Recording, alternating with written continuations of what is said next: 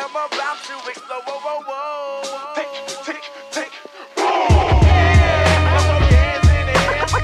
What's up, world, and welcome back to the Vibes and Stuff podcast, where hip-hop heads discuss hip-hop topics. On this show, we'll first dive into a few news nuggets, such as Adidas pairing back up with Kanye West, allegedly, Black Thought's Love Letter to Hip-Hop, Billboard's Top 50 Rappers list, as well as the back and forth between T.I. and Boosie over allegations of snitching. We'll also discuss Chris Rock's recent commentary on the famous slap from Will Smith, as featured in his newest comedy special. Then we'll do a retro review of the movie CB4. I'll also cover my least favorite album from A Tribe Called Quest. And then for our album Faceoff, we'll be putting The Cold Vein by Cannibal against The Future Is Now by Non-Phixion and weigh in on which album was better and why. So with that, please kick back and enjoy the show.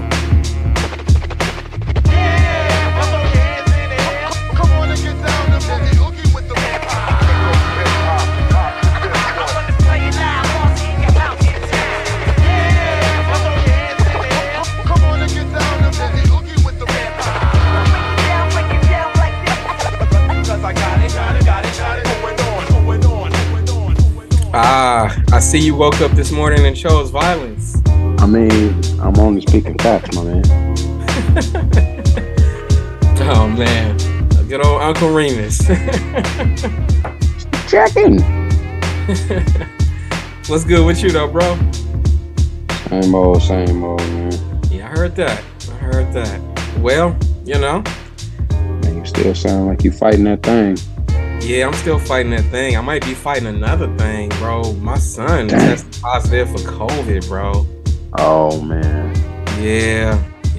We got an email from his school because he's part of this program where they test every Friday. Okay. And just to help keep track of stuff and say about the outbreaks. And we got an email like early Saturday afternoon saying that he had tested positive. And it was like, ooh, okay, yeah, I guess we got batten down the hatches. So lock it down. What's funny, he was mildly symptomatic earlier in the week. We gave him some cold medicine, but it wasn't to the point where it was so alarming we even thought about getting him tested.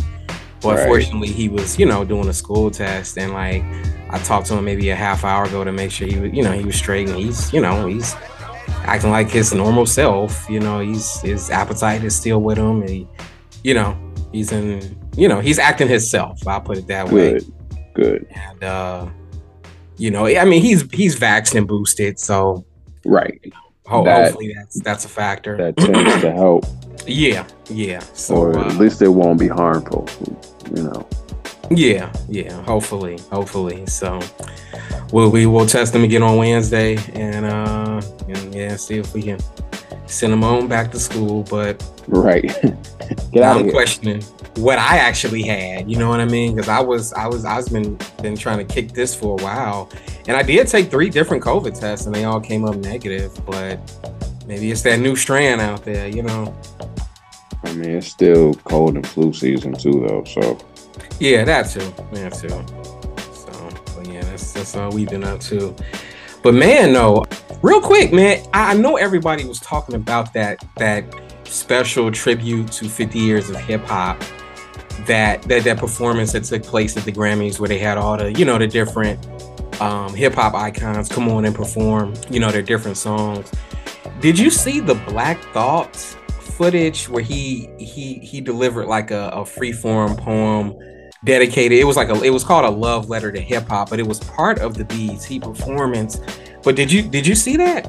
Nah. Oh man, it's a 5-minute acapella from Black Thought, and it's titled A Love Letter to Hip Hop, man. But that's to me, that's what people should have been talking about. Like, that's not getting enough attention in my opinion. I didn't even know that was a thing. Like, I saw a couple clips here and there of the performances, but nothing that made me say, oh, I need to go watch this. Right. But yeah, apparently that was part of it too, or part of the tribute. It wasn't part of the stage performance, of course, but it was part of the tribute. But Man, it is a phenomenal, like 5-minute just spoken word rhyme that he's doing. And yeah, I recommend you check it out, man. This is pretty dope. But in other news, I don't know how anxious you are to hear this, if at all, but Danny Brown and JPEG Mafia, they have a new album coming out. Did you hear about it? I did not. Okay, they got a new album coming out. It's got a awesome title. It's called Scaring the Hoes Music Volume 1. So, yeah, I'll be looking forward to that. I'm here for it. When is it supposed to drop? I think sometime in March, if I recall correctly. I know Danny Brown had a solo album that supposedly had been coming out for a while now, but you know he's kind of been gun shy dropping it. But yeah, I'll definitely check out a joint album between the two of them. You know, for sure. Speaking of joint albums, did you hear about the now shelved album by T.I. and Lil Boosie? Yeah, that's pretty funny. Yeah, man. I can't think of an album I want to hear less. Did you hear about all the reasoning behind Lil Boosie pulling out and not supporting the project anymore? Yeah, that's what I was saying was funny about it. All the things possible, like, come on, dog. Well, I mean, where do you stand on that? Do you think the whole conversation over snitching and paperwork and all of that, do you think it's overblown? Do you think it was overblown in this case? Like how do you feel, where do you stand on it? I think it's overblown in the macro, but in this particular instance, I really don't, because that's his whole brand, right? I'm a solid individual. I'm bankhead, through and through, and trap music, and this is your lane. So if that's your lane, and it's not like, at this point the game has accepted all the fiction that comes along with it. So if he had come out and was just like, yo, this is just persona, blah blah blah blah, it would have been fine. I don't think it would have hurt his album sales in any way. But he is insistent on this is really how I get down. And to be fair, he's had his own dust-ups with the law that kind of indicate that he about that life. So I don't think it's overblown. Like, you can't claim to be of the streets and then you breaking, like, street code number 1, whether he was dead or not. Yeah. I don't know. Like, I don't know the rules and the bylaws on snitching on a dead person, allegedly or supposedly. I don't know. I don't know enough about that world to even speak on that. I just I do kind of see Boosie's point where he said, like, if that was the case, why did you wait until now to even bring this up? Because this is allegedly an incident that was from like 10 years ago. And like, Boosie was like, man, you knew we had this album dropping, and then you wait until now to come out with this, like, yeah, I snitched and stuff, and like, right. That's more where a lot of his frustration was coming from. And his people on the ground level were kind of telling him, like, nah, man, you can't drop this album with this dude right now. So, I don't know, man. I get it. I do think the whole stuff is overrated. The conversation around paperwork and, who's a snitch and who isn't. It is a bit just overblown, because if I'm around people who are committing crimes, man, I'm gonna tell you straight up, I'm going home at the end of the night. Right. Whatever they need to know, hey, I'm telling on everybody. Like, the thing is like, you're not involved in that lifestyle. I don't think that's really snitching. You know what I mean? You're a bystander, like I am. Like, if something happens, yeah, I'm talking, because I'm not involved in that. That's where I think people get it mixed up. Like, snitching is me and you do something, I get caught, and I'm like, yeah, you probably want to go see what's up with Ian too. That's snitching. Right. If I break in your house and you tell the police, yo, my man broke in the house, I know who did it, I saw him. That's not snitching. You were the victim of a crime, or you a witness to a crime that you were not involved in. Right. Like, the rule don't apply to civilians, honestly. No, it don't. Except for, for safety's sake, right? You obviously don't want the retribution that comes with somebody getting punished. So in some ways you have to make a business decision, but it's kind of understandable, right? If you're not in the game, then you're not in the game. Yeah, and I've been in situations where it's like, yeah, I could have said something, but I just didn't, because I just didn't want to be involved. You know what I mean? Right. I've seen people shot before, and I don't know. Yeah, never gave a statement, and it's like, yeah, because you just don't want to get involved. But if I was like a rapper and I knew I was putting out there that I'm of a certain pedigree, and I got an album coming out with somebody like Lil Boosie, I would definitely keep that under my hat if I had that in my history, So and then it supposedly like T.I. did some show recently in Atlanta where he brought up some paperwork. He printed out some paperwork to prove that he wasn't a snitch, and it's like, at this point he's trying to do this damage control, and it's just like, all right, man, like, we don't just own it at this point, Yeah, I mean, the more you try to spin it, like, the more it keeps coming up. You just news cycle move fast, man. You just let it go by 2 weeks, and it won't even be an issue no more if you stop talking about it. Indeed. Something that people are still talking about, this Billboard list of the top 50 rappers. Now, when I heard about this list dropping, like, my immediate response was, it's Billboard, and Billboard ain't got nothing to do with hip hop. Billboard ain't hip hop, so like, no, I don't even know why people are talking about this. But as more people talked about it, I said, let me just take a gander at this list. And man, unpopular opinion, the list ain't that bad. I didn't see it. Now, could it be a whole lot better? Sure. And tweaked a little way more, absolutely. But it's nowhere near as bad as that, like, Rolling Stone top 50 rappers that they did.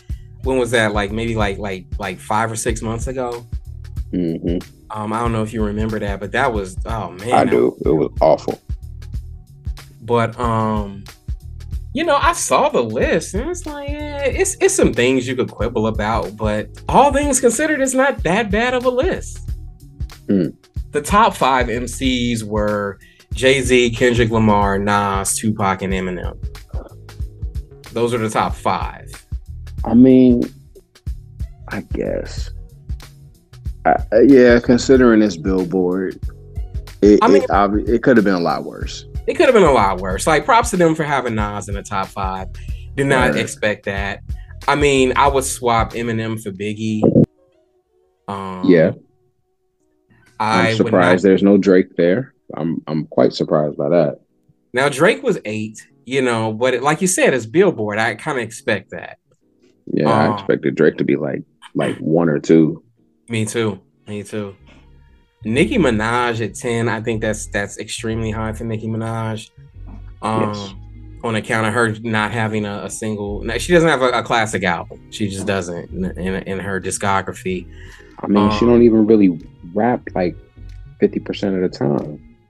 She doesn't. She made one rap album, and then like after that, she just started making cheerleader music. Like, right. And it's been doing that ever since. They got J. Cole at 15. I think that's a little high. Nicki at 10 and J. Cole at 15, just going off their own metrics, like, is weird. Yeah. They had let me see. They had Missy Elliott at 19. I don't think she. And I rock with Missy too, but she's not a top 20 rapper. Yeah, they got her at 19. Let me see. Yeah. Now, one conversation that has been popping up. Lil Wayne came out and said that he feels he's better than Jay-Z. You know, which He said that before. yeah, which he retorted. I mean, but lately, if you put both of their like most recent work side by side, yeah, Wayne got him at the moment. Does he? Every time that I've heard Wayne in the last, I want to say maybe 2 years, he has brought it. Now he hasn't put out a project other than that what was it, Carter 17, whatever it was. That was trash. But as far as his feature game, it's been crazy. And Jay-Z has only been doing features for real too. And other than his verse on like God did, has he done anything that's been particularly memorable? That's a good point. When you were talking about their most recent work, I'm thinking about albums because Jay-Z's last album was definitely better than Wayne's last album. Oh, by far. But both of those projects are what, 3, 4, 5 years old by now. Yeah, they are. I'm surprised they actually had Q-Tip, Black Thought, and Mos Def in here, and Common. That is surprising. They had Queen Latifah. They had Redman. He was far too low. That's surprising.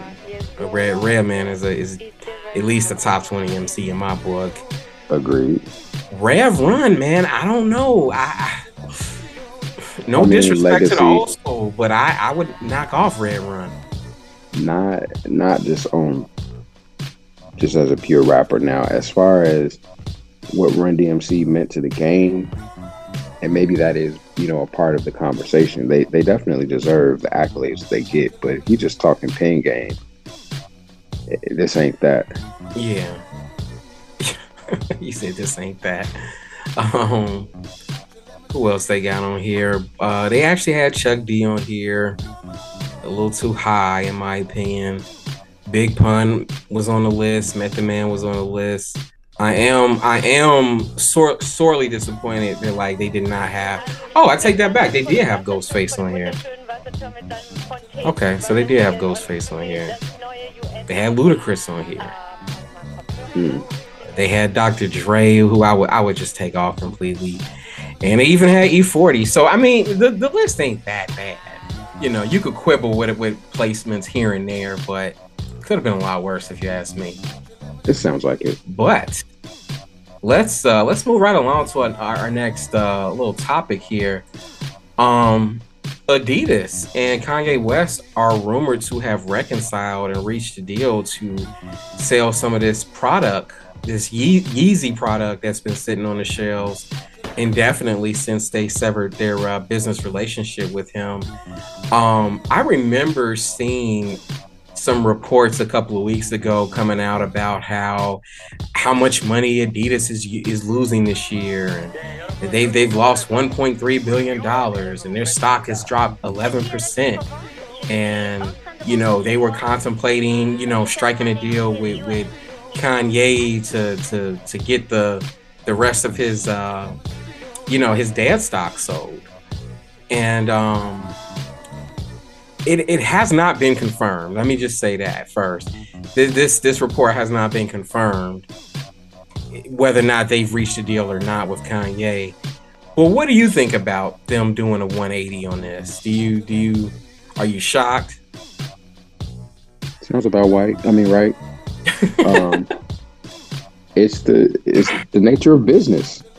Like, Adidas don't care about people; they care about the bottom line. And as a business owner, you kind of are only beholden to your shareholders. And if you're losing money, then you got to do something about that. And yeah, the optics look really bad, but obviously somebody did the research to show that it was a worthwhile deal to make, if in fact that's what's happening. And maybe what we're hearing about is, some backdoor way for them to kind of focus group the idea and see what the response is going to be, and whether it would be a good business decision for them to make. Yeah, you're likely right, because it's like everybody knew, like, yeah, they were going to have to take this on the chin and lose some money with severing this partnership. That was a given, you know.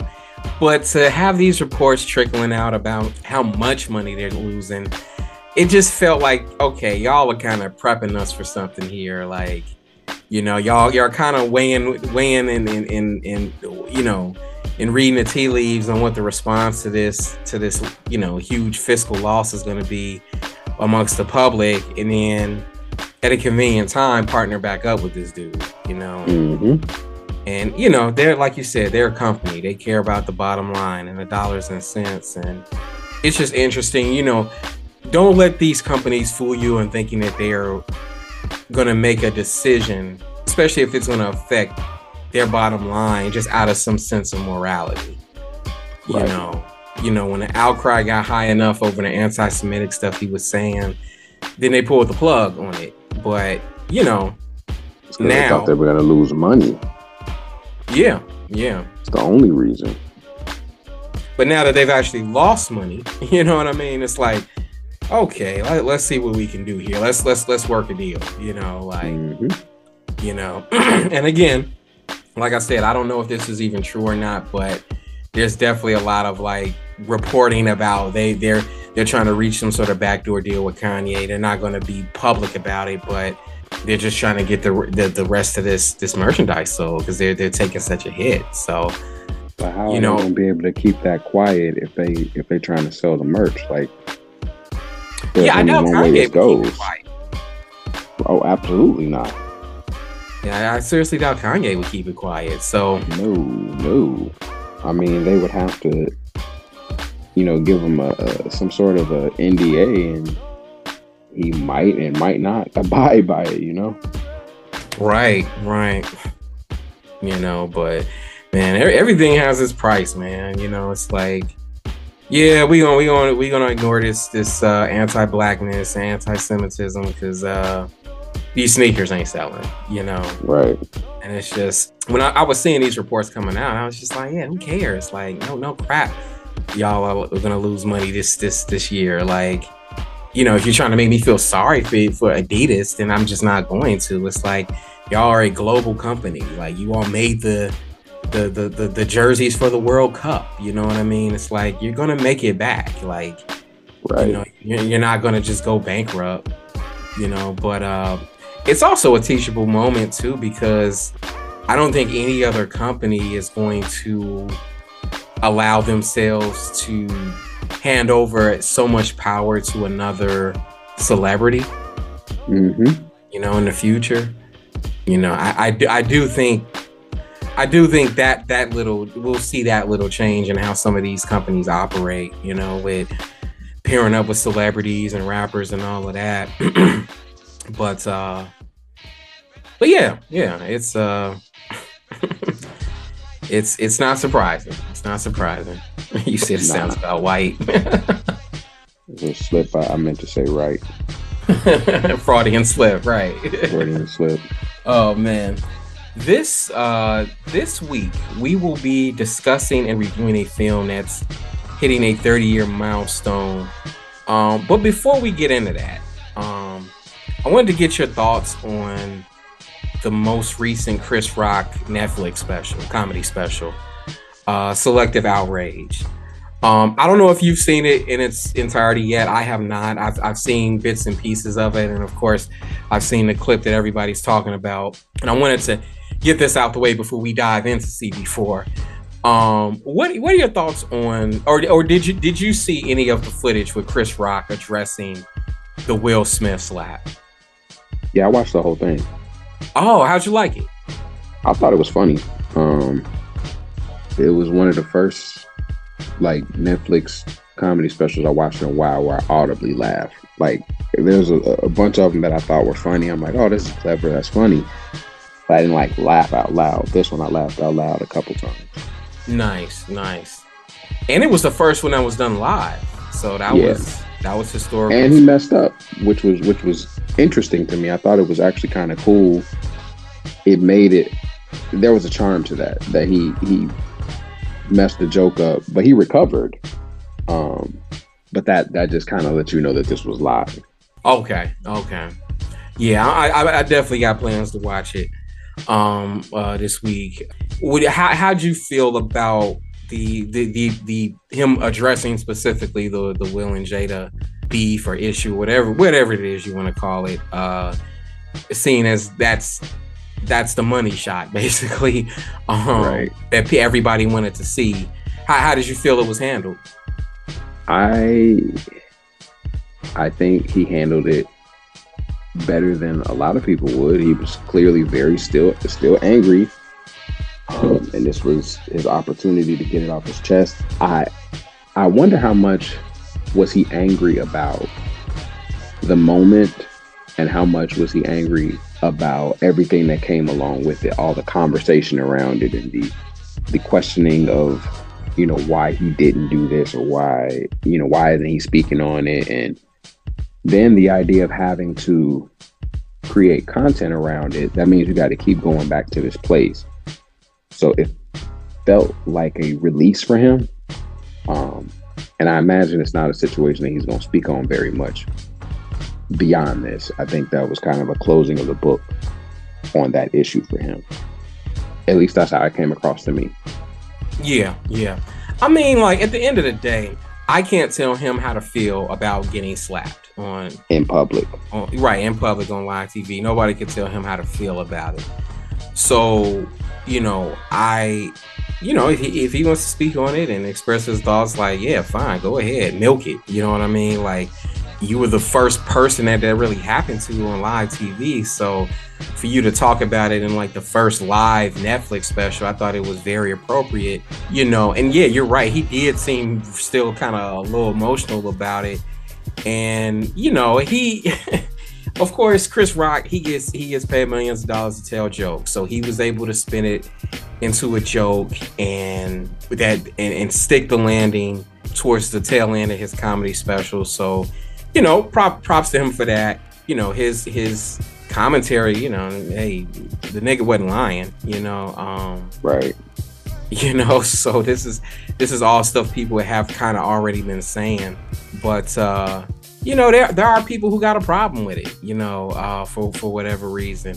I don't have a problem with it. Like I said, I would milk it too, I don't really feel like he was milking it though. I really don't. It was such a small part of the whole show that for people to clip that and use that to be the thing that they discuss, I think is a little bit unfair to the whole thing. My biggest complaint, honestly, about the performance, the audience was whack. The audience was awful. Like, you could tell that they were just kind of waiting for the Will Smith stuff. So it was a lot of other jokes that were funny, like were legitimately well written and, hit time well, and they just weren't getting it. And maybe it's, comedy subjective, so maybe they, didn't think that they were funny, but I think that was it was just a whack crowd, because then they came alive when they started talking, the Will Smith stuff, or whenever he referenced any rapper. The crowd kind of livened up because they thought they were going to get what they were looking for, which I think is weak. Like, that's TMZ stuff. Yeah, let the man cook. Just enjoy the jokes. Right. I mean, I thought he did it pretty cleverly. Like, he had a joke when he was talking about Snoop very early on. And he was like, and that's not a Snoop diss. The last thing I need is another rapper mad at me.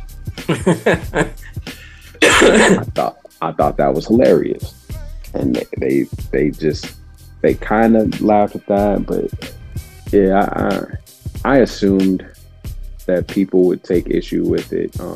There's always going to be a think piece about something, and he was a little aggressive, but the man was hurt. He got slapped in front of everybody and he didn't respond. Didn't press charges. Nope. Didn't you know what I mean? Didn't have a restraining order. Didn't sue him.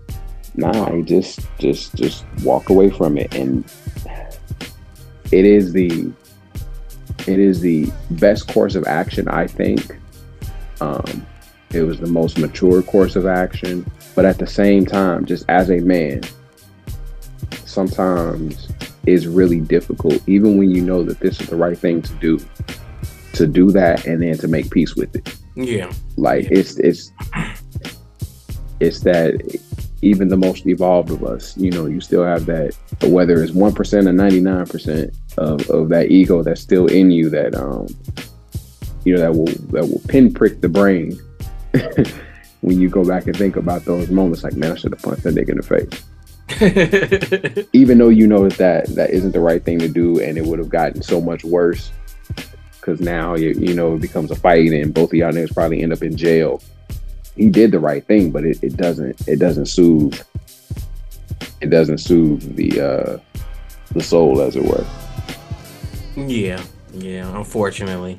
But you know, hey, shout outs to Chris Rock. Like he handled it and addressed it tastefully, in my opinion. Well, I shouldn't say tastefully, but he handled it the way I would expect Chris Rock to handle it and address it. I don't think it was in poor taste. I mean, and I'm not saying it was. Like, maybe when I say he addressed it tastefully, that's a bit of an overstatement, or maybe I'm not using the right wording. But I felt the response was appropriate. I just put it that way. I agree with that. Like, yeah, he used, you know, some language that was a bit aggressive, and especially in reference to a woman. It's never a good look to call a woman out of their name.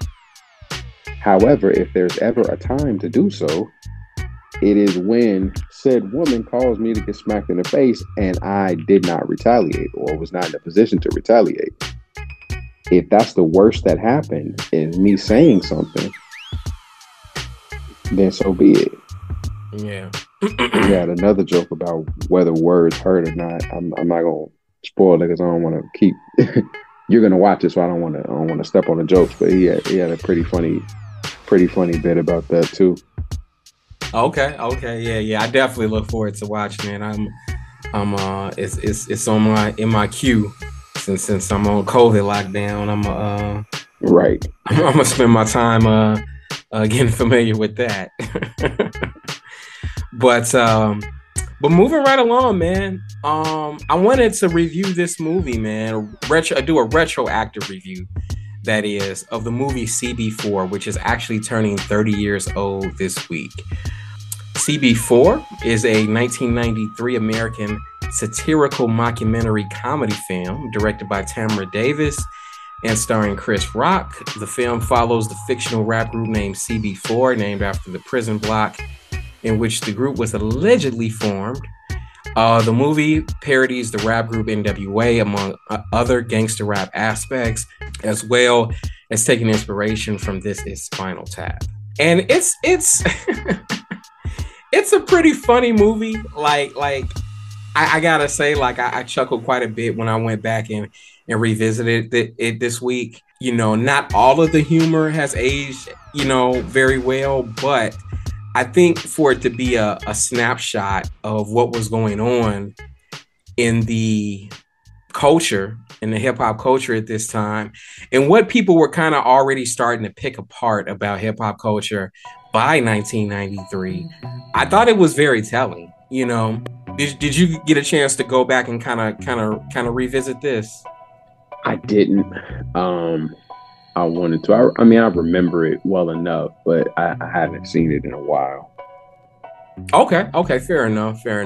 You know, I felt that while I'll put it this way, I have fun with the movie, absolutely, but I do feel that they kind of left a lot of meat on the bone thematically, like, and they didn't really stick to the whole mockumentary style with the film. It started out that way.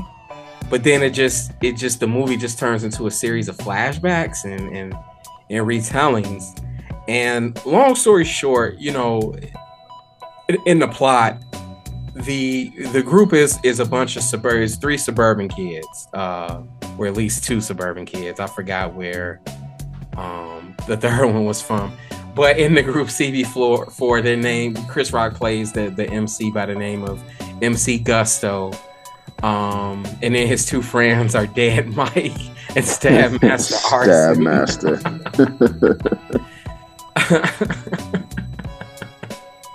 And you know, and as you watch them perform their songs, they're clearly ripping off, you know, NWA. You know, with their single "Straight Outta Low Cash," it's a direct ode to or nod to Straight Outta Compton. And in fact, Eazy-E even appeared in this film, and he made a cameo feature along with Ice-T, Ice Cube, Flavor Flav, and Shaquille O'Neal. And I felt that they just kind of left a lot of meat on the bone, because there's this whole thing with this politician played by Phil Hartman, and he's running for election or whatever, but he's basically making it his sole mission to take down the group CB4 and to highlight to the public all the ways this group is detrimental to the public and bad for the youth. And he basically uses them as a political football. And all the while his son is a huge fan of the group. I felt that things like that could have been delved a little deeper into with the film. And they kind of touch on it, but then they just kind of drop it halfway through. I often wonder about that, though. Part of it, I think it was the pacing of the film was a little bit off, but that's kind of how it was in the 90s, especially with black films anyway. Mm-hmm. Like, it was, a lot of times it was just good enough just to get it out there, and you know, some of the finer details get lost. But I wonder too how much of that was, you know, potentially edited out or cut from a script. Like, yo, we can't really go too hard on this concept, considering who's funding it, right? Like, it always kind of goes back to who the producers are and what they're going to kind of green light. And you tell a little bit too much truth, especially in that space. Like, it's cool to have a C. Dolores Tucker calling out hip hop and to put, you know, this black woman at the face of it. But when you start to note the hypocrisy within the varying politicians, that might be a little too hot for some people to touch, especially at that time. Yeah. I just thought it was interesting because they were clearly poking fun at the politicians who were trying to use rap music and rap groups, you know, as specific political footballs at the time. But yeah, they didn't really go for the jugular with that particular theme. Like, I looked up who wrote the movie. In addition to Chris Rock, and there's this other guy, Nelson George, and Robert Locash. And Whoa. The disrespect. This guy, Nelson George. Nelson George is somebody, man. He is. That's foundational, you know, hip hop journalism. And he is. I don't know how much writing. I say that to say this. You're probably right about there was more stuff in the movie that might have gotten cut out. Mm-hmm. Especially considering who was writing. Right. Now, Nelson George, I know about Nelson George. I'm familiar with his commentary. However, this other dude, Robert Locash, I looked to see what else he did writing for, and he basically wrote the Naked Gun movies. Okay.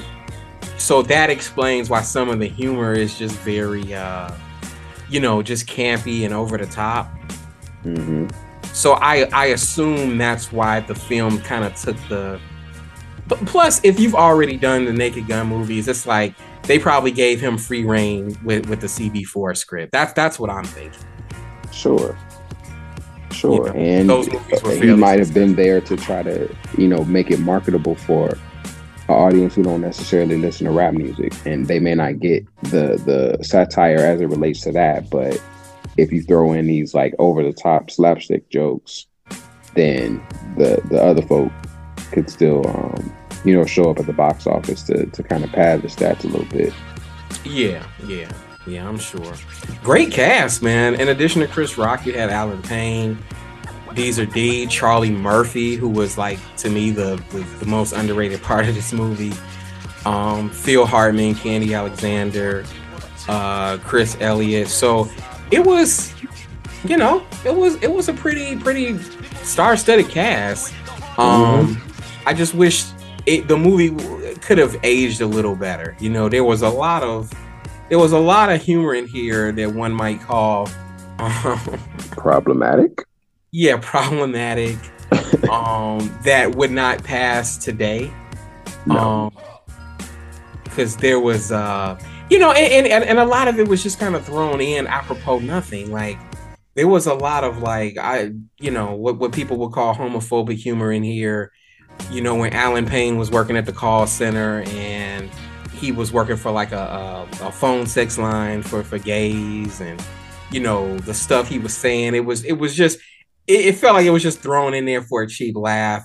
And then even like the scene at the end where Chris Rock is dressed in drag to fool the guy who's trying to extort them, and they have a scene where it's like it's him and the other guy looking at each other all lustfully, and it's like, where is this even coming from? It's like I don't even is this real? Is this a dream sequence? Though. But that was the 90s. Yeah, that was the 90s, you know. And you know, some of the other like kink shaming that was going on in the call center, and it's like the booth where they had people calling in because they were into, you know, urine. And it's like, that's in 2023, that's considered fairly run of the mill, that particular kink. Right. So it's just interesting to see these kinks kind of like played up for laughs in a movie from '93. It's like, oh man, yeah, we kind of come a long way. But question is in which direction? Right. I mean, these things are kind of the best way I can put it is these things are no longer taboo. Correct. You know, because by what, 97, you had Biggie doing skits, you know, about this type of stuff. He was wild. I mean, and even then it was pretty shocking. Yeah. Yeah, it definitely was not part of mainstream conversation. To cock over.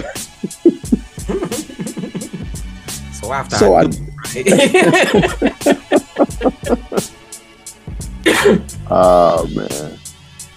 Wow. What do you think about the plot with the actual gusto with him extorting the group? I dug it. So the behind all of the mockumentary part of it, like the actual story, I found to be kind of interesting. Right, you got these good, clean, you know, just fairly run-of-the-mill suburbanite dudes, and they can't break through with the industry, and you need a hook. You know what I'm saying? You gotta have this gangster persona to be able to sell, and they were able to get it. And I think there's quite a bit of foreshadowing. Like, there was a time where you had to, not that you had to, but people were speaking on street life because, yeah, this is what I've seen, this is what I've known, and I'm bringing it to you. Not necessarily to glorify. In some cases it is, but in others it's like, yo, this is just, these are the conditions that kind of create situations that, you know, that we all find to be, I don't say untenable, that's not the word I'm looking for. They're not the best situations for people to come up in, but it's the reality. But then that becomes marketable, right? Anything that's dangerous is attractive, especially when you can touch the danger but not necessarily be in any actual danger. So that becomes a selling point. I appreciate them taking that point and just basically putting it on steroids. Now, as far as the extortion, I mean, that's a part of the game too. You know, obviously Gusto is supposed to be like the Suge Knight in this situation. But I think that extortion doesn't always look like Suge. Sometimes it looks like Leo Cohen. It's the same tactic. It's just, you know, done with goons in the street or goons in the lawyer's office, but it's the same thing. Like, you're being pressed to take an action or not take an action that's going to benefit the party with the most power, not necessarily you. Like, the industry is a monster. Yeah, indeed. I thought it was interesting them capturing that part of it, like you said, the extortion, and even when they were trying to get more visibility as a group and make a name for themselves as a group. And he was talking about, it was played up for a joke, of course, but he's talking about how he was like, man, everybody said, you had talent, but you need a gimmick, So his group went through several different iterations before they landed on like this hardcore, gangster rap persona for the group. And it was like they were like the Fat Boys at first, and then they were like this group where they were all rocking like shower caps, and then they were the I forgot what they were calling themselves. I think was it the Bohemians, where they were like dressed in these robes and they had on all this Afrocentric gear, and they were clearly making fun of PM Dawn and maybe even Tribe a little bit. That's more what I got from it. I thought that was interesting. Because they were still kind of like, in top form at this point. I thought the relationship with Trust Us Jones was funny. I love the name Trust Us Jones too. And the character. I really like the character. Yeah. Did you peep the cameo from Pootie Tang at his funeral? I don't remember that. So the dude who plays Pootie Tang shows up to Trust's funeral because Trust is still owed him money, and he's like yelling at the coffin. I'm like, is that Pootie Tang? I know that's Chris Rock's boy because he was always around like when he had the show on HBO. Yeah, that's funny. I'm about to go back and check that one out now. I've been meaning to watch it anyway, but you know how it goes. Yeah, I forgot they were tight back then. Lance Crothers, I think is that. Lance Crothers, yes. But yeah, he's in it at the funeral scene, and it's pretty funny. I thought it was cool how they kind of spoofed how the police were trying to keep them from performing a particular song in concert, same way they did, in NWA back in the day. I forgot Rachel True was in this movie too. She played Chris Rock's love interest, and I used to have a huge crush on Rachel True back in the day. Man, even when she was on that whack UPN show. Yeah. What was it called? Sisters or something? Half and half. Half and half. Yeah. Half and half. Yes, I watched it all the time. for Rachel True. I mean, that's exactly what's all right, but I'm with you, man. I'm with you. Rachel was the one. What did you think of the turn or the character development or the Afrocentric character development of Stab Master Arson? Oh no, I'm sorry. I'm at the Dead Mike. I thought it was funny.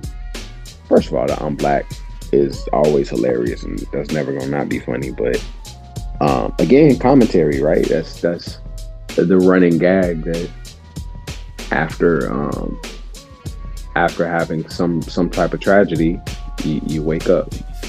It's usually going to jail is what it is, and in this case, it was something different. But I thought that was again a commentary on the game, and it's something that's kind of known in the Black community, I would say.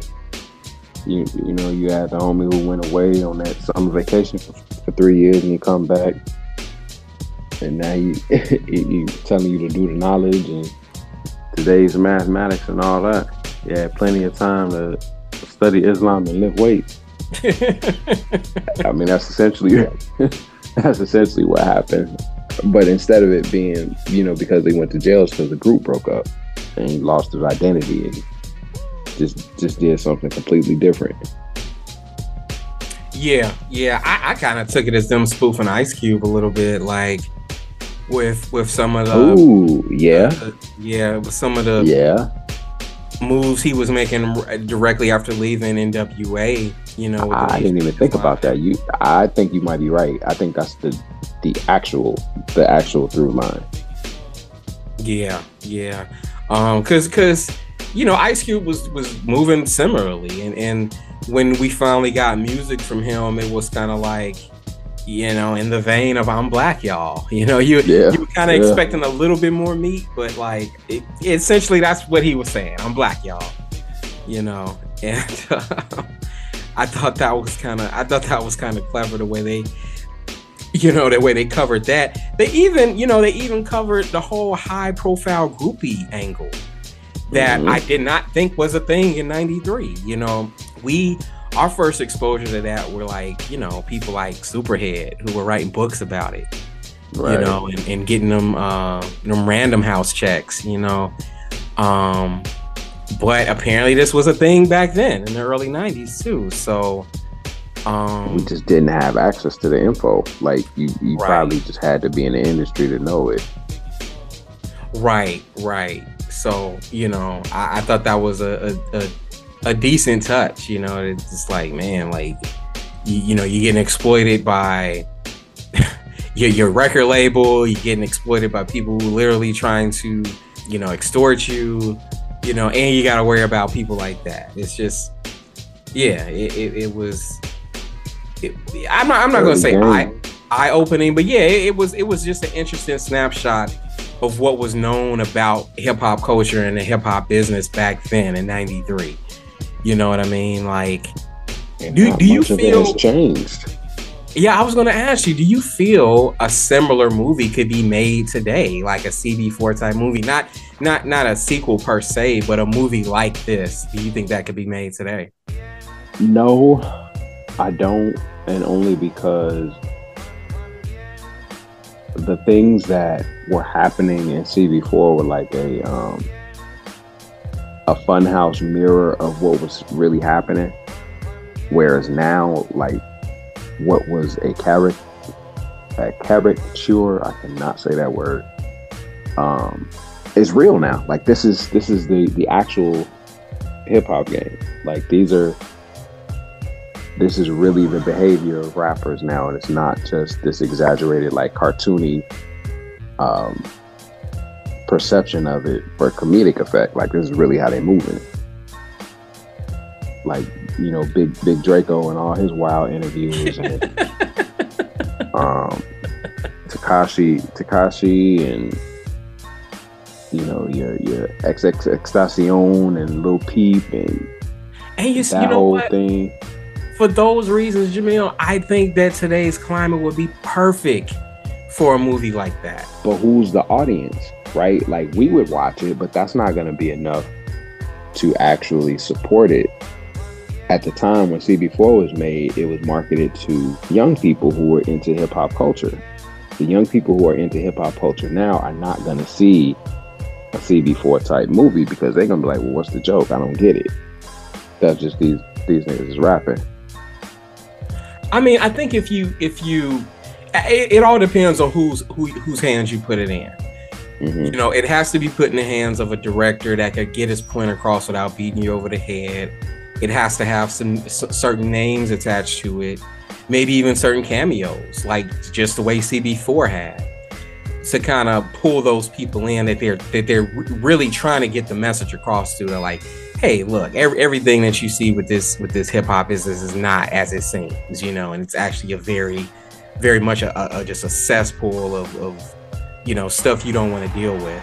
I think it could be done. Honestly, it's like with all the hangups and image issues that rappers are dealing with now.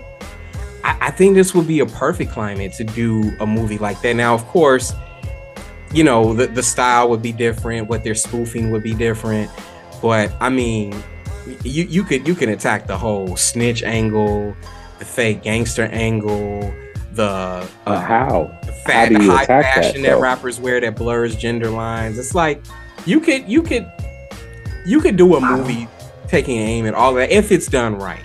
If it's done right. I don't know though. But we saw it done to a certain extent with the Boondocks. Yeah, but how long ago was that? That's almost 20 years ago. Yeah, but CB4 was 30 years ago. I think, and when you go back and you look at those Boondocks episodes, like with Thug and Gangstalicious and whatnot, they've aged fairly well. I agree, and only in the sense that the things that, Magruder was talking about essentially, pretty well came true. The reason why I would say that they don't age as well is because a lot of the humor, which is still hilarious, does not fit the current climate.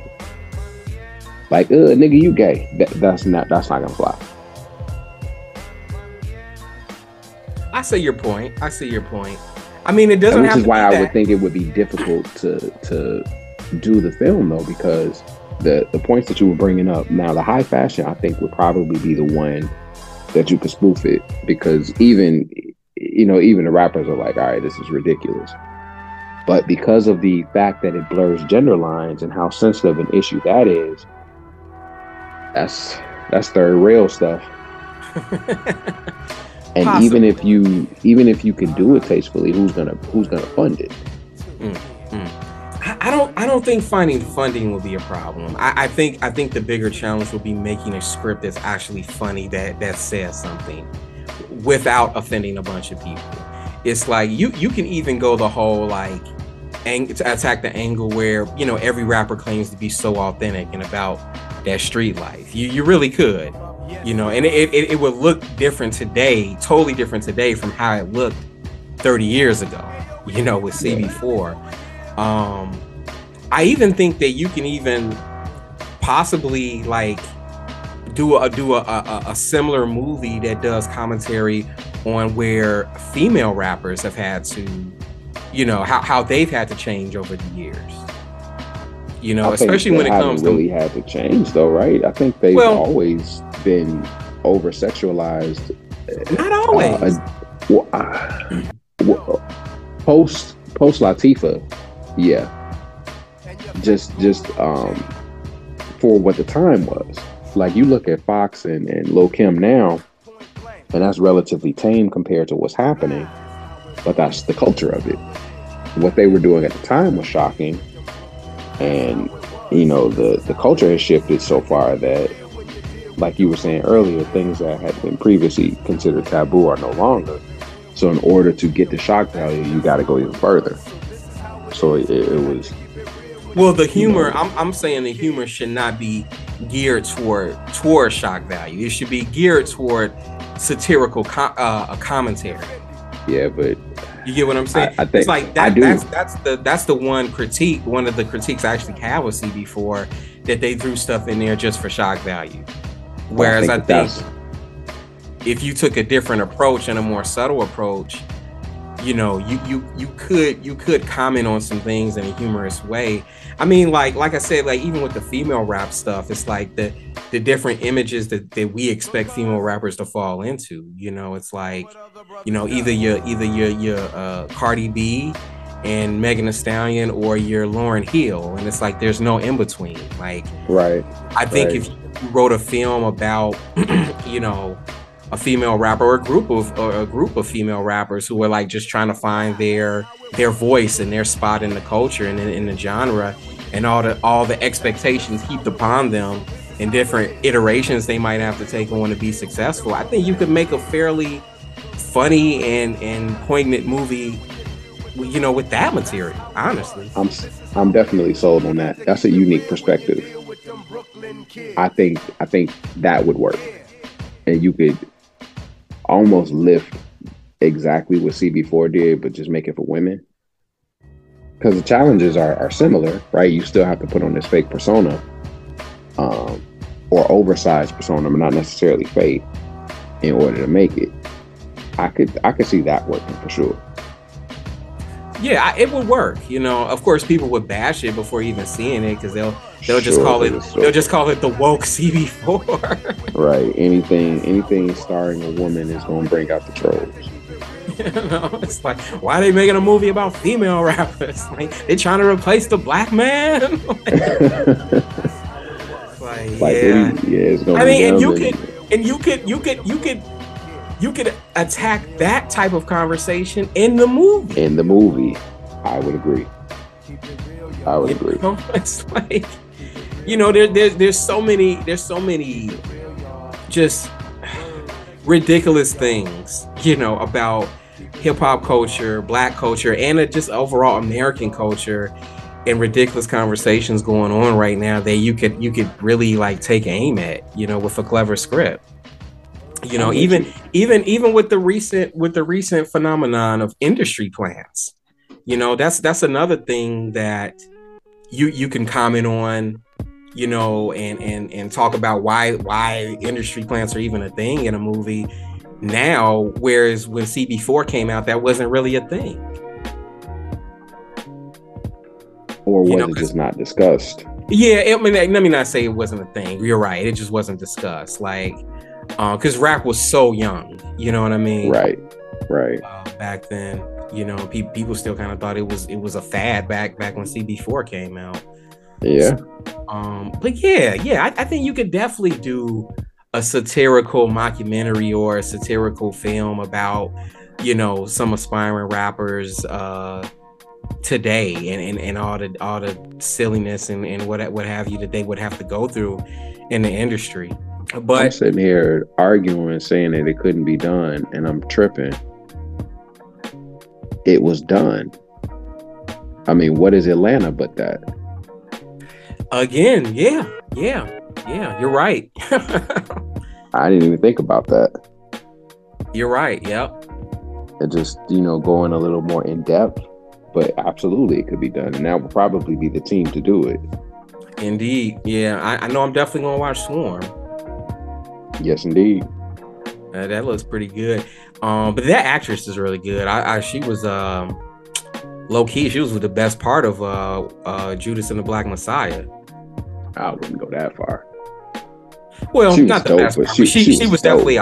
She was definitely a highlight of the film. It was like, for sure. It was like, whoa, who's this actress? It's like she's playing this pretty good. She's a powerhouse. And I mean, she was up there with heavy hitters. Like, I mean, hands down, it was Lakeith Stanfield. But it's hard to beat him anywhere. Yeah, like he's on his own stratosphere. But she definitely held her own in that film. What's her name? Dominique. Oh goodness, it's gonna drive me crazy. I know you're talking about though. Yeah, I don't know her name. I'll look it up because it's gonna drive me crazy too. Dominique Fishback. That's it. Yeah, but yeah, you're right. She held her own way like heavy hitters, and it was like, man, she's playing this role pretty good. Yeah, indeed. But yeah, you're right. Yeah, Atlanta did it too. You know, Atlanta did it too. It's like, you know, Atlanta did a lot, but yeah, it definitely gave you commentary on like the current state of the rap game.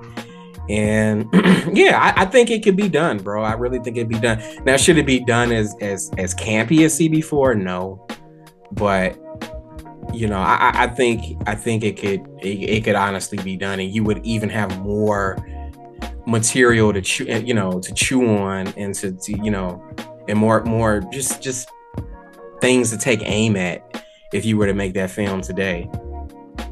Nah, I'm sold. When you mentioned doing it from the perspective of women, and then for whatever reason how we overlooked Atlanta, I think you're right. I retract my previous argument.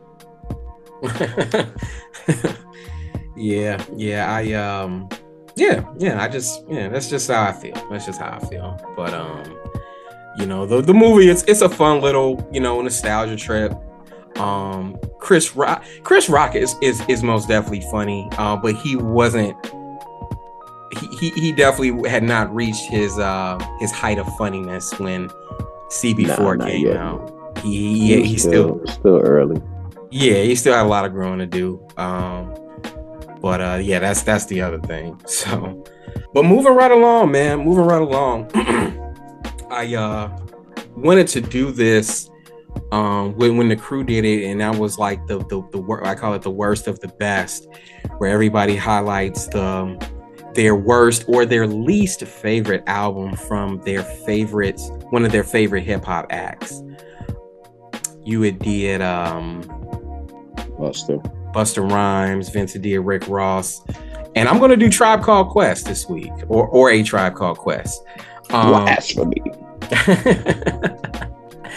And Honestly, like I can objectively state that they do not have a bad album in their discography. It's just this album I'm about to talk about just so happens to just be my least favorite. And that album is We Got It From Here. Thank You For Your Service. Wow. Yeah. I thought you were going Beats, Rhymes, and Life. No, I cannot go Beats, Rhymes, and Life. Beats, Rhymes, and Life, I feel, is like the Tribe album that has aged the best sonically. Yeah, I really do. I know at the time when it came out, it wasn't a very popular album because it sounded different from their first three, and it had a way more somber feel to it. But there are a lot of things to like about Beats, Rhymes, and Life. And I couldn't go the Love Movement because it's like I said before, it's like you're hard pressed to really name 3 bad songs on that whole album. I mean, that's just all Dilla right there too. So how do you, knowing what we know now too, and seeing where he went from there? Yeah, but as far as We Got It From Here, Thank You For Your Service, it basically has earned the title of my least favorite Tribe album for basically by default. It's the album that I've spent the least amount of time with. You know, the next youngest Tribe LP is 16 years older than this one. So I just have not had as much time to connect with it than I did with the other albums. You know, I had years to connect with the other Tribe albums. And let me state, it's not a bad album. It's not a bad album by any means, but because I haven't had a whole lot of time to spend with it. Yeah, it's gotta be, I gotta name it as my least favorite. There are a couple of tracks I do actually skip. I skip Lost Somebody. I skip Conrad Tokyo. Is that it? Okay, I don't skip enough. I don't skip Mobius. I don't skip Black Spasmodic. Okay, and The Killing Season. That's the other one I skip with Talib Kweli. But yeah, those are the skippables. I mean, it's a fairly funky sounding album. There is a lot to like about it. The guest appearances are spectacular. I thought Space Program was a great song. We the People was a great single. Solid Wall of Sound. What else? Kids with Andre 3000. There is a lot to like about this album, but it just does not have the same memories attached to it as the first 5 Tribe albums, and that's one of the main things working to its default, or to its demerit, I should say. In addition to those 3 skippables that I named. Yeah. I mean, what? How do you feel? Do you feel this is a candidate for least best Tribe album, or do you feel differently? No, I don't disagree. I mean, for the reasons that you laid out, makes sense to me. With it being a newer album, it doesn't. It would be really hard to compete with anything Tribe had done before that, just because at the, when they were active, they were such trendsetters and kind of tastemakers in the game. And at this point, they were the elder statesmen. There was not really a trend to set or, sea waters to kind of change at this point. This was more of a, to use a phrase I used earlier, closing of the book. We knew that they had so much turmoil as a group, and that would have been a bad way for them to kind of end the story. And this was kind of a good way to bookend that, right? We mended our fences. We got it together. Unfortunately, Phife ain't with us anymore, but they were able to say, all right, well, we can fully close the book on Tribe and it not end in a loss. Yeah. Or it didn't end where they were, tragedy feels like such a heavier concept than what I mean, but If this album never came out and it just kind of was over due to infighting in the group, that would have been an unworthy end to the Tribe story, I'd say. Yeah, you're right. It is a very, pleasant bookend to their career, and it's they really did give us something different, man. Like, it didn't sound like anything else coming out at the time. It sounded like a progression of the Tribe sound, but it didn't get mired in just trying to sound like a relic from the past. You know what I mean? Like, right. They tried some new stuff. They tried some musical experimentation on here.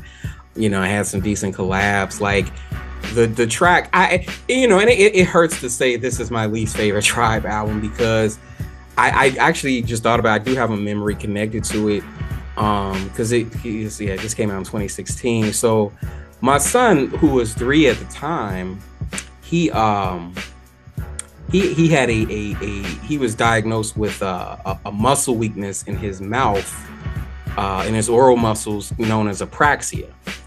And basically, in a nutshell, it was hard for him to develop a motor plan to form his words when he was younger. This is something we've since gotten fixed, with therapy. So shout out to Kids Can Do. But he really could not formulate the words he wanted to. And one day we were in a car and I was bumping this album and I was bumping the song Ego. And he really liked that song. And I could hear him in the back going, he couldn't say ego, he would just say go, go, go, go.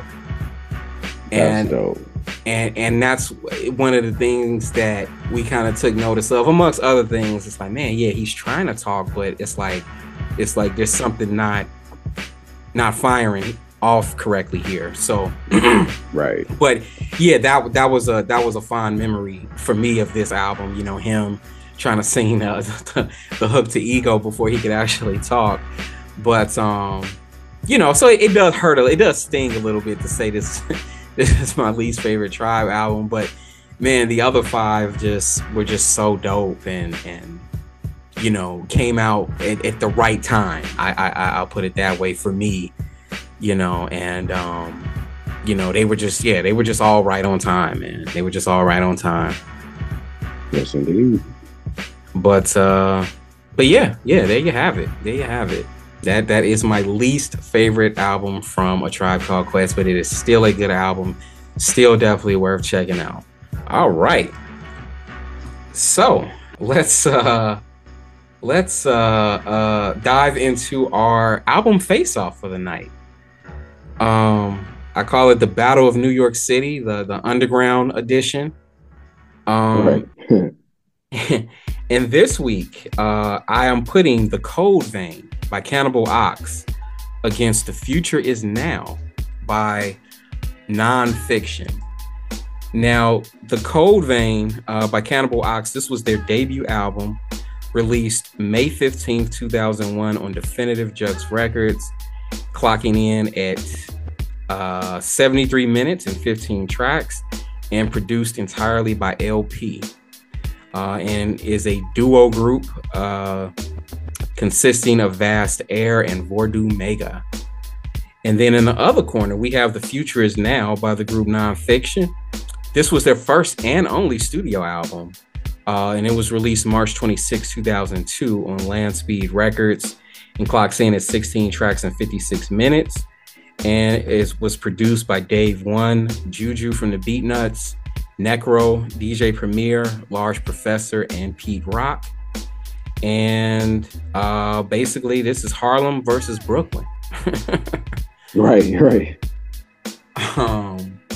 So I'll give it up to you, Jamil. Between these two albums, The Cold Vein by Cannibal and The Future Is Now by Non-Phixion, which one of these albums were you feeling more and why? I know this is last week was the blackest. Then this is straight New York stuff. This was the New Yorkest, if that's a way of putting it. This is definitely of the streets of the time. Down to the references. Like, one of the things that stood out to me with the Non-Phixion was realizing that this was post 9/11 New York. Yeah. And the thing, some of the things that they were referencing there, I'm like, man, that got me to thinking, like, what that must have been like to live there at that time. And it also made me wonder, why doesn't more music reflect that time like this does?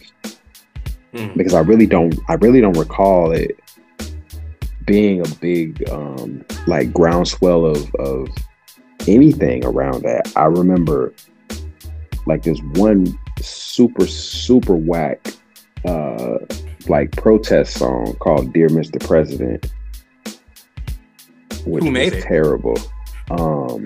I can't even remember. It was a bunch of MCs on there. I know Everlast was on the hook. Oh no! And I remember Be Real had a verse. It was like a bunch of West Coast cats. You know what? That does sound familiar. And it was terrible. I just remember it being bad. It sounds bad. Yeah, but to the Non-Phixion, I was like, that was impressive to me. To kind of transport back to that is definitely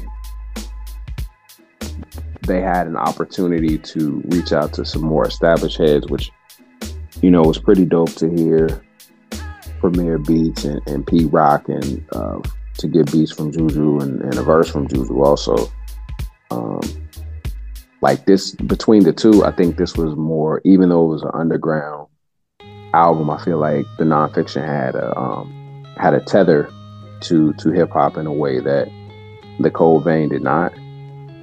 And you know, I have not even necessarily that it's more traditional. I guess in some ways it was, but it also had those through lines to established artistry.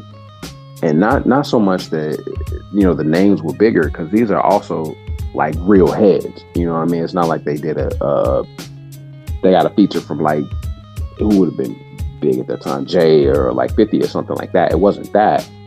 It was still very much of the underground, but clearly they were getting the respect of people who were not gatekeepers, but, just kind of upper echelon within the hip hop space. Like Premier could kind of straddle the line of underground and commercially viable, but still has the respect of the real. And I feel like, Non-Phixion, however loosely, had those connections that Cannibal Ox did not. They just kind of existed in their own silo. In the lab with LP, doing all that madness that he does on the boards. And madness it was. Don't get me wrong, I absolutely enjoyed the Cold Vein. It just, it just didn't have the same connections. And this one very much sounded like underground New York hip hop to me. It was gritty, it was grimy, but not in the same way as like 90s grimy was. This was a little more futuristic. It's kind of hard for me to articulate how it feels. It's almost like it's like if you were walking down a filthy street in the world of Tron. That's what it feels like to me. Yeah, I can see that. And that's weird. Whereas the Non-Phixion didn't have that weirdness. Where I think Non-Phixion actually, what they did, they reminded me a lot of what Eminem did. And I think that some of their success, not directly tied to it, but sonically and as far as cadence, I heard a lot of similarities there, which is why I went with the Cold Vein. I thought Cold Vein was I loved, and you know how I'm hard on LP with his production, but I loved Cold Vein. That is the quintessential underground hip hop that I loved at that time. The Non-Phixion, I mean, all that stuff about the connections to hip hop, that was just window dressing. Indeed. Honestly, I feel like those were some of the downfalls to me. that said that you just had a deep Rolodex, and I'd be willing to bet if I did a little more research, I could find that somebody's daddy knew somebody's daddy at some label and was able to make that happen. I don't feel like those were organic. You never know. You never know, because the only dude in Non-Phixion who really had any real hip hop bona fides was Ill Bill. Exactly. The other two guys, I knew nothing about them. DJ Eclipse, their DJ, he had a name too. He because he was down with like DJ Revolution, and he did some stuff for Sway Tech. So I already knew who DJ Eclipse was, and I knew Ill Bill from his freestyle series that mixtapes that I used to listen to with Dr. Wax. So I already knew about him. I knew about I Shot Reagan, 14 Years of Rap, you know, with the Arsonist, all of that. But yeah, you never know with the other two who might have knew who. That album felt like, as did a lot of underground rap at that time, felt like it was rap music for people who don't like rap music. They were technically solid all the way through. Nobody was a whack rapper, but there was just something missing, and it felt a lot to me like Logic, and that Logic is technically proficient, and if you just talking lyricism, he's dope, but they're not as corny as he is. But there's a missing element from that album, The Future's Now, that the Cobain had in spades. Like, that felt organic to me. That is hip hop, where, you know how I always make fun of KRS. Hip hop is something you live. Like, that's what the Cobain, like, these niggas live and breathe this stuff, where the Non-Phixion cast felt to me like, yeah, this is something we would enjoy doing, so let's do this project. It didn't, like, it feel like they could grow up to be investment bankers later, where Cannibal was a little more rooted in the principles of hip hop, in my opinion. And they had finally a love song that wasn't corny, The F Word. Oh, the F Word, bro. Beautiful. It took me a minute to figure out what the F Word was. So I was like, what is it? You know what? I got it on the first listen. Cause like, I don't know how, like, I just was like, man, I'm gonna just really pay attention to these lyrics, cause I like the beat. Yeah. And I'm like, oh man, he's just a friend of this chick, you know? Right. But the way he's describing their relationship is just like, I was feeling every bar of it, because, you know, I too have been in that position. I've played that part, definitely. I think most of us have. Yeah. You know, quiet as kept. Right. I think, and it was mad quotables on there. Like, Vast Therapy, he's got some, I don't always like his delivery, but he's always got a bar or two in every track that's gonna make you like go back, like, what that nigga say? Yeah. Indeed. Yeah, he's very earnest with his lyrics, you know, and that's what I like about him. And then you got Vord Omega, who's very spacey, you know, and he just churns out these like dizzying, you know, rhyme patterns and rhyme schemes where it's just like you constantly pressing the rewind button to catch what he said. And, yeah, you know, they play off each other great. They play off very well. Very well. That chemistry is perfect. Go ahead. And despite, you know, some of my issues with some of LP's production choices, this one I think was a little grounded, with the exception of the song he was on. Actually, that nigga went full Space Cadet on that one. I can't remember which one it was.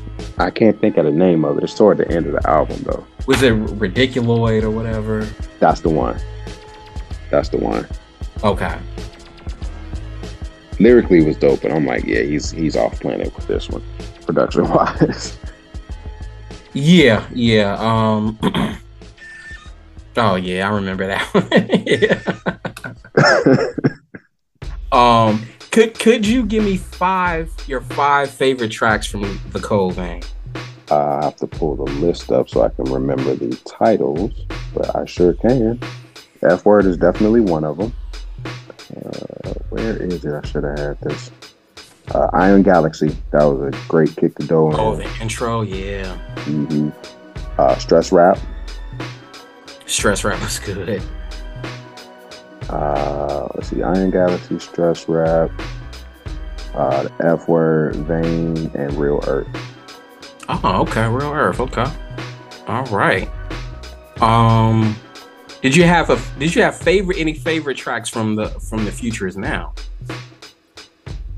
I have to do the same thing and look at the list because it was quite a few joints that I enjoyed. CIA is Trying to Kill Me, Black Helicopters, and Suicide Bomb I enjoyed. A lot of the other ones kind of felt like they were Rockstars was dope too. Okay. But quite a few of them felt like they were like interchangeable. You didn't necessarily know, like it could have been any other song. You know what I mean? There wasn't a lot of distinguishing quality between them. I see. You didn't like man, you didn't did you like the Cult Leader? I think I said Cult Leader, didn't I? Or did I say Black Helicopters? Oh, Strange Universe. How I forget that one with Doom. Yeah, with MF Doom, yeah. I don't remember it. Oh man, the Cult Leader was probably one of my favorite tracks on here. Like it's just Ill Bill rapping on it, but he's describing the traits of a cult leader as if I do remember that now. I'm sorry. That was dope. Star Systems, the Active Vacuums, the Illest Ish since Manson had goons, the Great Communicator, Alien Tomb Raider, Consumed Data, cut from the same cloth that produced Vader, the Cult Leader, the Ultimate Fighting Champion, the Beneficent, the Lamb, the Messiah, the Religion. There's 1,000 faces, more than a cross and a star of David. I'm the combination of God and Satan. Like, that track was just ill, bro. Like, I was here for it. I think that was also one of the ones that made me say, okay, these are like suburban rap. I do remember that now. And it was specifically it took me 2 listens to listen to Cult Leader to realize that it was in fact a description of a cult leader. I thought this was like one of those braggadocious raps because when I was listening to it, it was just like on in the car and I wasn't paying attention to the track. So I'm like, oh, this nigga is wildin'. Oh, really? No, see, I took it, I interpreted it totally different. Like, he was rapping from the standpoint of a cult leader and describing all the terrible things he can make people do. And well, it took me a minute to get to that. I didn't get it at first. I had to go back and listen to it. Because again, this was a post 9/11 New York. You know, and he was like the life taker. Followers fly planes in the skyscrapers. Send you a disease through the mail wrapped in side paper. Because remember, you had the whole anthrax thing. The anthrax, yeah. You know, the gospel teacher, the hospital teacher, the face of God with an imposter's features. You know, like just hearkening back to like paintings of Jesus. You know, that were, you know, as we later found out, were actually like portraits of one of the Pope's sons, you know, but they decided to use him as the model for Jesus. And, you know, he's just kind of touching on all of it, you know, and it's mind control. Let the cult leader guide your soul. Open up your eyes to the lies they told. Yeah, he was just laying it out, you know, and really getting into the nitty gritty ugliness of religion. You know, I really like that track. I'm with you. Yeah, I really like that track. Man, what was the name of the other track? We Are the Future. I thought that would have been a great album closer, but then they followed it up with that rockish remix of the CIA is Trying to Kill Me. Yeah, didn't like that. You know, you should have just ended it with We Are the Future, because that was a phenomenal track. Fair. I think Large Pro produced that too. But I guess I'm getting into my review. I enjoy both these albums thoroughly, both the Cold Vein by Cannibal Ox and What's the name of it? The future is now. The future is now, correct. From Non-Phixion. It's like I had never heard of these dudes before this album. I had heard of them like with a couple of singles, like with I Shot Reagan and 14 Years of Rap, but like I was like, yeah, I'll check this out. You know, it was discounted CD. I was like, yeah, I'll check it out.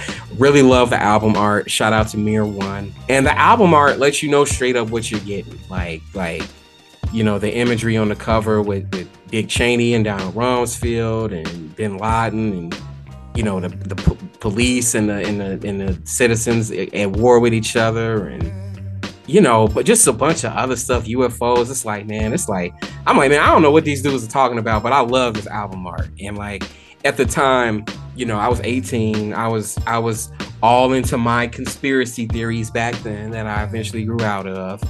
And they were just talking that stuff, man. They were just talking that stuff. I liked the black helicopter talk and Masonic conspiracy theories. That was me at this time. And the album I felt was full of neck breakers, you know what I mean? Just and head nodders, just from a production standpoint. And honestly, I felt the Pete Rock track that he contributed was kind of one of the weaker tracks on the album, surprisingly. It was like a weird party song. I didn't get that. The hook was terrible. Yeah. Just it wasn't needed. Mm-hmm. And the Cannibal Ox I've been put on like around the same time by the dude who worked at Dr. Wax. He was like, you gotta check out this Cannibal Ox. I was like, yeah, I'm gonna get to it eventually. And my boy Nigel had it, and we were hanging out one time. And he was like, he was super into it. Like he was super into Iron Galaxy and Vane, and he just kept playing those two tracks. And I was eventually like, okay, I gotta go cop this. And dude, the Cold Vein effed my head up, like like in a major way. And it kind of adjusted my whole approach to how hip hop should sound or can sound. Because before I wasn't really into this sound. I was prior to this, I couldn't get with Indelible MCs and Company Flow, and it was just way too unorthodox and noisy for me. But something clicked with the Cold Vein, and the way the album is crafted from beginning to end, with the very first track all the way down to the last one with Screaming Phoenix, and everything in between. Just a lot of ebbs and flows and valleys and peaks with this album. And if you would ask me which album was better 20 years ago, I would have hands down said the Non-Phixion, just because it's a more conventional hip hop sounding album. But as time has passed on, and I go back and I get a fresh listen to these two albums, the shelf life of the Cold Vein is just way, way, way longer than The Future Is Now. And not to say The Future Is Now is not a dope album, because it most definitely is. But the Cold Vein was just different, bro.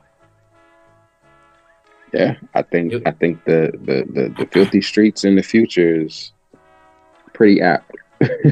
Yeah, it really is. It really is. It's like, once I really got settled in with this album, I was like, man, is this what hip hop is going to sound like in the future?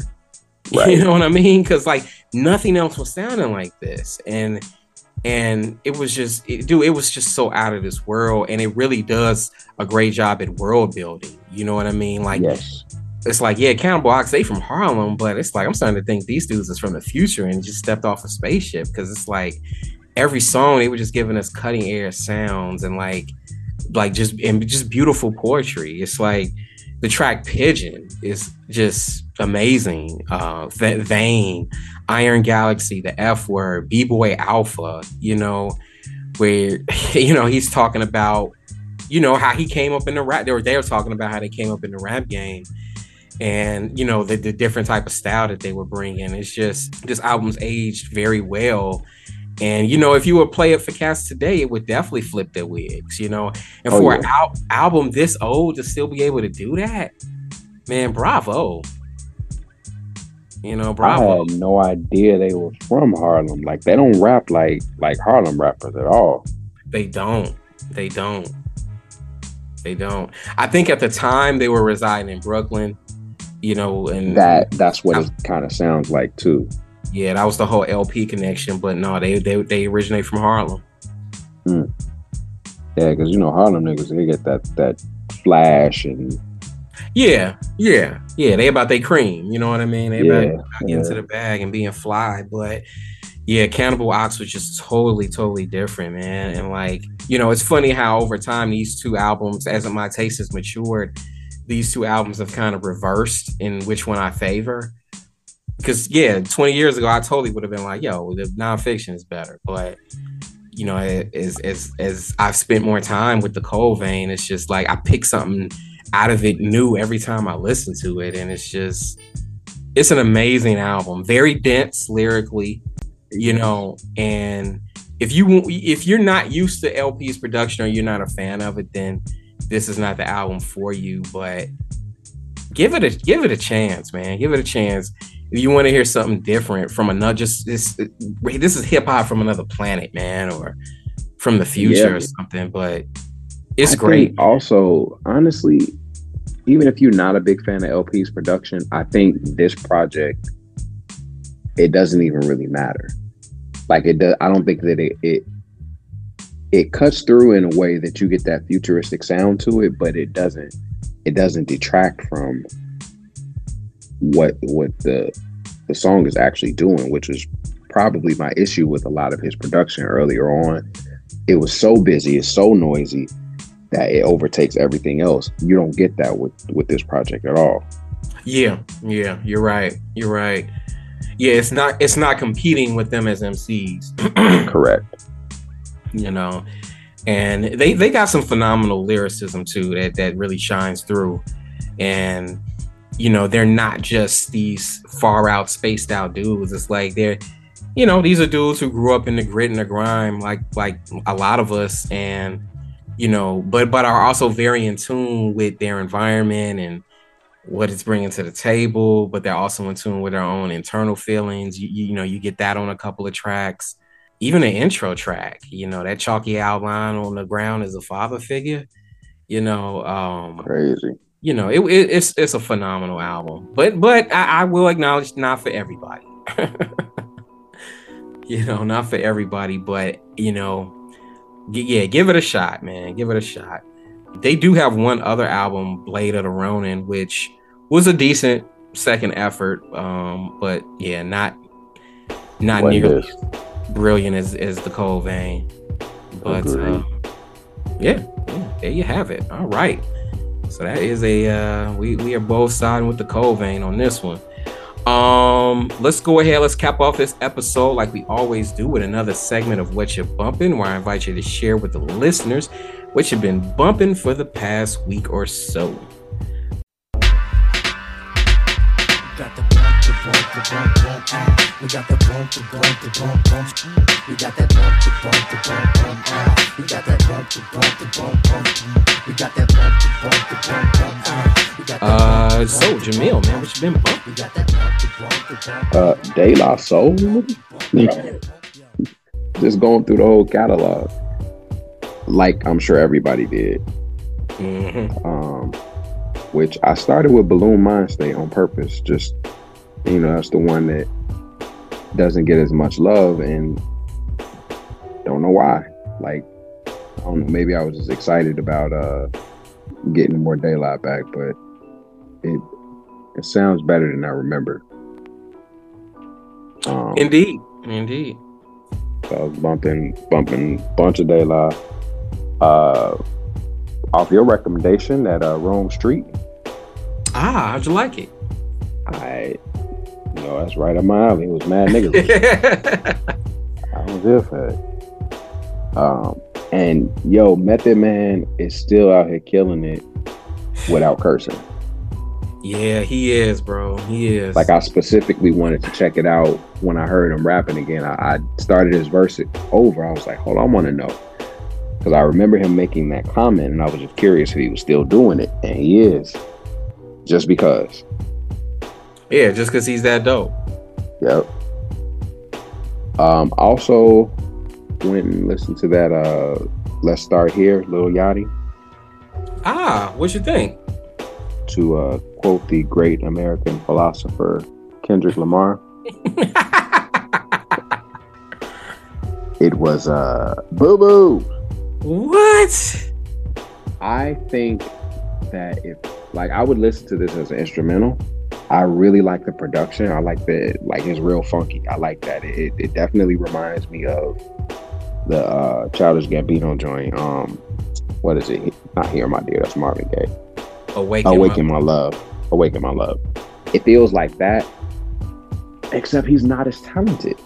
Like, his voice doesn't really match the sound. He's off beat still. I didn't even listen to the whole thing, I'll be honest with you. I couldn't get through it. I couldn't do it. I was like, nope. I gave it an honest try. Wow. At some point I'll revisit it again just to try. You know, I always try to give albums at least a second listen, but I did not enjoy this one. Wow. Man, this is the best thing he's released, in my opinion. I mean, like, I'm not saying that it's a classic or it's even on the level of an Awaken My Love, but like, to me, it's an objectively good album, especially to come from him. He tried something different. I respect that. This is what happens when you kind of allow artists to grow as artists, yeah. You know. I respect that he, took some chances musically. I just, he didn't quite hit the mark, but the fact that he was willing to do that tells me he is growing. And I guess that's, all of us have to at some point, right? He got to be about 26 at this point. So, he could, I look forward to seeing what else he's got in the tank. Maybe he'll do a little bit more growing, or even if he stays in this same lane, I think he could tweak some things and improve what happened here. But this ain't it. Oh man. All right, so that's for me. That's it for you. Okay. Me myself, I've been bumping of course De La Soul. I too was bumping Balloon Mind State just because I hadn't spent a whole lot of time with that particular album. It's dope, man. It's dope. Like, yeah. I would still place it, on the lower end of like my favorite De La albums or whatever. If I was to rank them, there's still quite a few De La albums I still like more than Balloon Mind State, but it was a pleasure getting refamiliarized with that. I was also bumping The Rome Streets Wasn't Built in a Day. Definitely a dope album. I was bumping the new Shay Noir, Noir or Never. Very dope album. Dropped nothing. Yeah. I think it might have dropped the same day as The Rome Streets. Interesting factoid, it was also produced by Big Ghost, who produced The Rome Streets. So Big Ghost he's been putting in some work. I was bumping. He did do a Conway album last year, I think. He did. Yep, he sure did. He also did a Ghostface album too. Sure did. Yep. I was also bumping Knife Wonder Zion 8.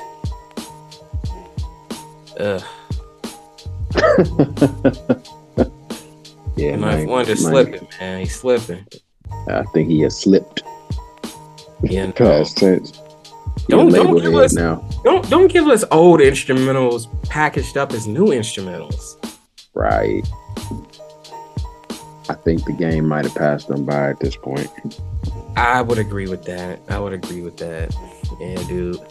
Like 20 years ago, he was the man, bro. Like, he was untouchable. Yeah. But now, I don't know, not so much. Not so much. I was also bumping Sade, Diamond Life. I was bumping, for some reason, I just had a hankering to hear the first Black Star album. I was bumping that, and I was bumping the BBC podcast, which stands for Black Boy Content. All right, appreciate it. But yeah, it's a pretty funny podcast. They review movies, TV shows. They just talk whatever's going on in the news and pop culture, whatever. My boy who does movie reviews, Prim from Prim's Hood Cinema, he's one of the guests on there. So, it's a fun time. Nice, lighthearted podcast. I'm with it. And most definitely. Jamil, you got any album anniversaries for us this week? I do. There were actually quite a few, but I only really got 3 that are worth putting on a list. Unless you're like a big Fabulous fan or something like that. But celebrating 5 years, which now puts it on the list to be debated as a classic. Fonte, No Good News is Good News. Okay. It's open for discussion now. Celebrating 25 years is Scarface, My Homies, with the another love song that isn't corny, Love Faces, featuring Too Short. Ooh, okay. Go ahead and check that out if you have not. Love Don't Faces. play it around. It's definitely not called Love Faces. Oh. considering it's too short. Okay, I say less. And celebrating 30 years this week, the Ghetto Boys. And I did not type the album title. Making Trouble. Making Trouble. Okay. No. That's not it. My bad. That's the wrong year. It is Ghetto Boys banging on Till Death Do Us Part. Oh, okay. Ghetto Boys Till Death Do Us Part. All right. With Bushwick and an electric chair on the cover. That was that one? Yeah. I thought it had a coffin on the cover. Not this one. Oh, snap. Okay. Yeah, Ghetto Boys was always morbid, Yeah, the original horrorcore. Yeah, they had a penchant for that. Okay. All right. So those are the album anniversaries for this week. All right. So next week I'll be actually taking off because I need a break. But we will be back with our season finale the week after next. So yes, indeed. Stay tuned for that. And we'll definitely be back with another album Faceoff. Jamil, always an honor to do the show with you, my brother. Honor is mine, sir. And with that, we'll see y'all in 2 weeks. And I'm going to bid you adieu and say peace. Peace. Shout out to Uncle Remus.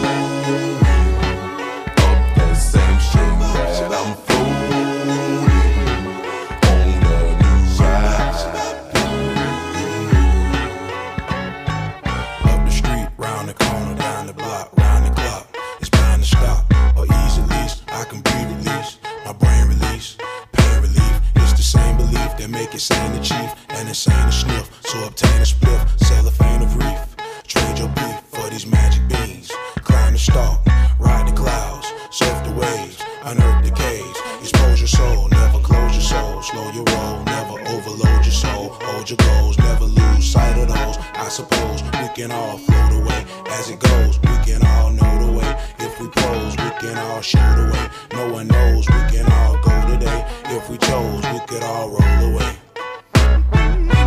Until you truly